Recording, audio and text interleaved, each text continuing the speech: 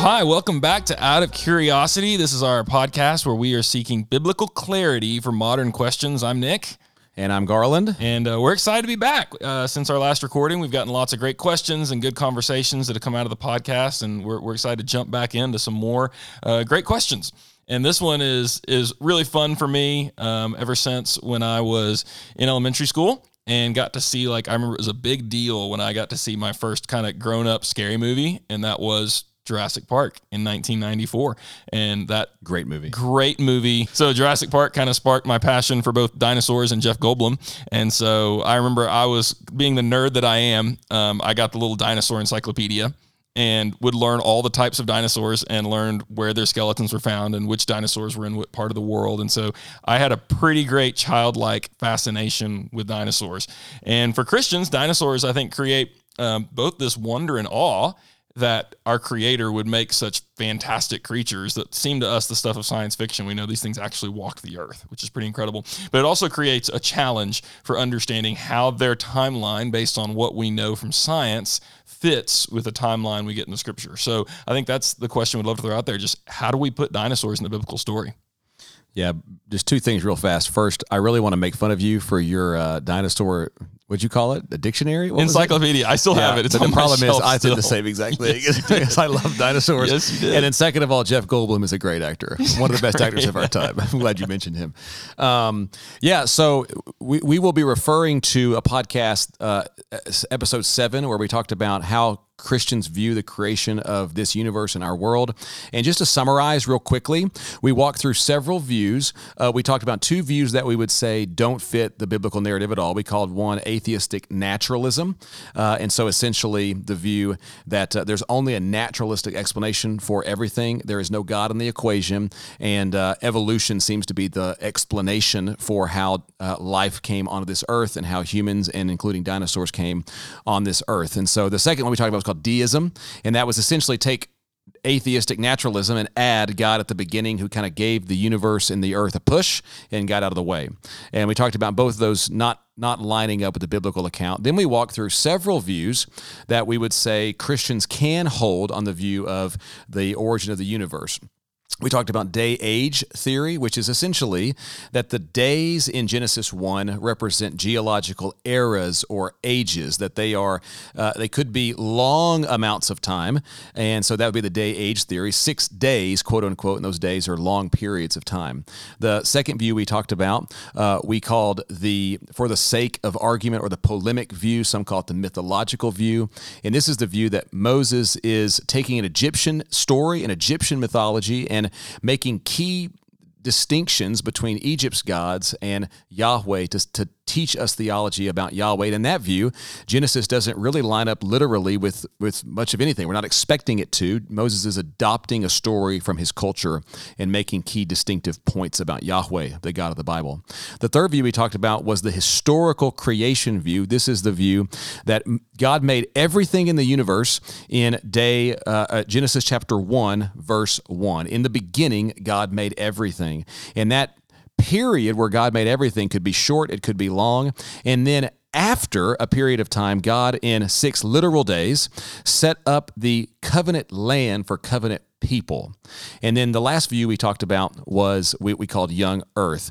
Now we're distinguishing the young earth view. All these other views that we just walked through, day age, the polemic view, the historical creation view, all of those could take the earth as being very, very old or very, very young. They're not that concerned. So our earth could be millions or billions of years old. We might call those Christian views that have an older understanding of our earth.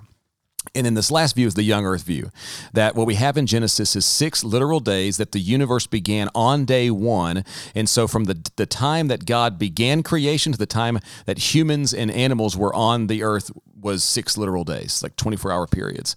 And we said last time, we feel like a lot of Christians growing up in the South, myself included, felt like that's the Christian view, and any other view means you're basically compromising and don't have any guts to be a real Christian. And so we were trying in this last episode to kind of give just a little bit more of the lay of the land. And now, with that as our backdrop, there's a secondary big question. Here's the big question. We talked about it last time. We called it theistic evolution. can the Bible present God as directing or guiding evolution to accomplish his purposes? And that's a secondary question that we could say yes in those first views we talked about, day, age, the mythology or polemic view, and the historical creation view. You could say yes to that question, God directed evolution, in those three. And some would say yes, and some would say no, that hold those views. In the young earth view, the answer is going to be decidedly no. Now, let's go put dinosaurs in this context. Does that work for you? Yeah, that's good. So if we take those views, the Christian views, then when we place dinosaurs in those views, what we're going to see is the older Earth Christian views that we talked about, day, age, historical, and polemic. They could place dinosaurs in the millions of years ago range, way before humans. They could place dinosaurs more recent to humans, and if science were to change their perspective on what happened with the dinosaurs, they would have no problem adjusting to what the scientific theory is. They're not all that concerned with placing dinosaurs really, really, really close or on the same day as humans. So in that view, if your kid asks you, what about the dinosaurs? Which my kids are asking me that question. What about the dinosaurs? If you were holding to a historical creation view, let's say, then the answer would be, God, in the beginning, made everything. He made the sun. He made the distant stars. He made the galaxies. He made our earth. He put species on this earth. And it's one of those species he created were called dinosaurs. They lived on this earth, and whether it was a meteor, whether they evolved, whatever might have happened, they had a time on the earth, and they're gone, and therefore his glory, we get to look at them. In a historical creationist, we answer the question that way.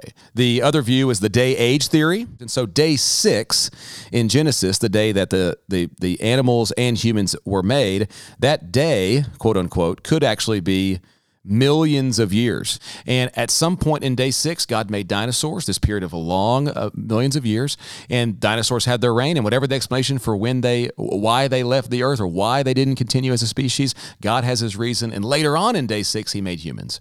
If you're talking about the polemic view, then Moses isn't even talking about dinosaurs at all. He's talking about the Egyptian story and comparing it with Yahweh, and whatever you want to go. Dinosaurs, if the current scientific theory that they existed millions of years ago is right, great, whatever. The answer is going to be Moses isn't even interested in talking about that. So the dinosaurs could have existed a long time ago, near. If you're approaching this from the young earth view, then the answer is going to be, what happened to the dinosaurs? They were created on day 6, and humans were created on day 6. And there was a period on this earth when dinosaurs and humans were roaming the earth together. And they're going to then have to have an explanation. What happened here? And the watershed moment for the young earth creation theory holder would be the flood. You want to help make sense of that? Yeah, so basically there are a couple observations that people who hold a young earth view will make when they're trying to put dinosaurs in the story. The first is, from an anthropological point of view, they'll note that every human culture spread out across the world has a dragon myth. That's a part of all these stories, that humans seem to have some fear of a giant, terrifying lizard. Right. And so they think that that's a pretty interesting feature, that all humans have that idea, which they would see as evidence that humans have seen a giant, terrifying lizard at some point in their history. So that would be one argument they would put out there, that there seems to be some anthropological evidence that humans have seen dinosaurs. And then the second argument they would make is that in response to the geological record, the fossil record, that the flood would be a universal worldwide flood, can explain the fossil record that might look to us like millions of years. Something that catastrophic would have reshaped the earth in such a way that we now would have the fossil record we have today. So if there was a global flood, we expect to see lots of dead animals layered in sediment layers in the earth. Exactly. And if the assumption is this must have taken millions of years, then that can't be true. But if the assumption is this was a lot of water in a short amount of time, then we would expect to see lots of dead things in sediment layers. And that's how the theory goes. That's how they would explain it. So we hope that as we answer this, so my kids ask about dinosaurs. There's movies made about dinosaurs. There's cartoons made about dinosaurs, and we seem to all love dinosaurs. And as we think about them, we want to give all of us an ability maybe to think biblically, but also to see these things that God made for his glory, these creatures for his glory, and be able to think rightly about them. We hope this is helpful in kind of directing Christians to understand exactly what we think the Bible says and doesn't say. Yeah, one more question on that as far as placing dinosaurs in the biblical story. Another question that people raise a lot are some of these mythological creatures in the Bible. So Leviathan, this terrifying lizard in the water, the great sea monster of the deep, behemoth, all of these kind of really large, terrifying creatures. A lot of people see dinosaurs there. What would you say to that? My kind of simple, short answer is I think we can make too much of that. Okay. And so to talk about large creatures in the ocean, well, we have large creatures in the ocean today that are not dinosaurs. Yeah. Now, scientists may think they've evolved from dinosaurs, but we have large creatures today that are in the ocean and that are on the land that a Hebrew writer, an ancient person, might write as a monster. Yeah. And so if I saw a crocodile in person or a great white shark in person in a body of water, I would think that is a monster. Sure. And I would probably call it a monster. And so sometimes I think we can make too much of that. I don't think the biblical writers are making a theory of dinosaurs and their place in the world when they're writing that kind of language in, say, Job. And so... Which is poetry in context. Poetry, so you're getting figurative language. So Job is trying to explain that God is more powerful and is in control of the most powerful things on the earth. Yep. And so to make that a theory of dinosaurs, I think would be stretching the point the author's making a little beyond its bounds.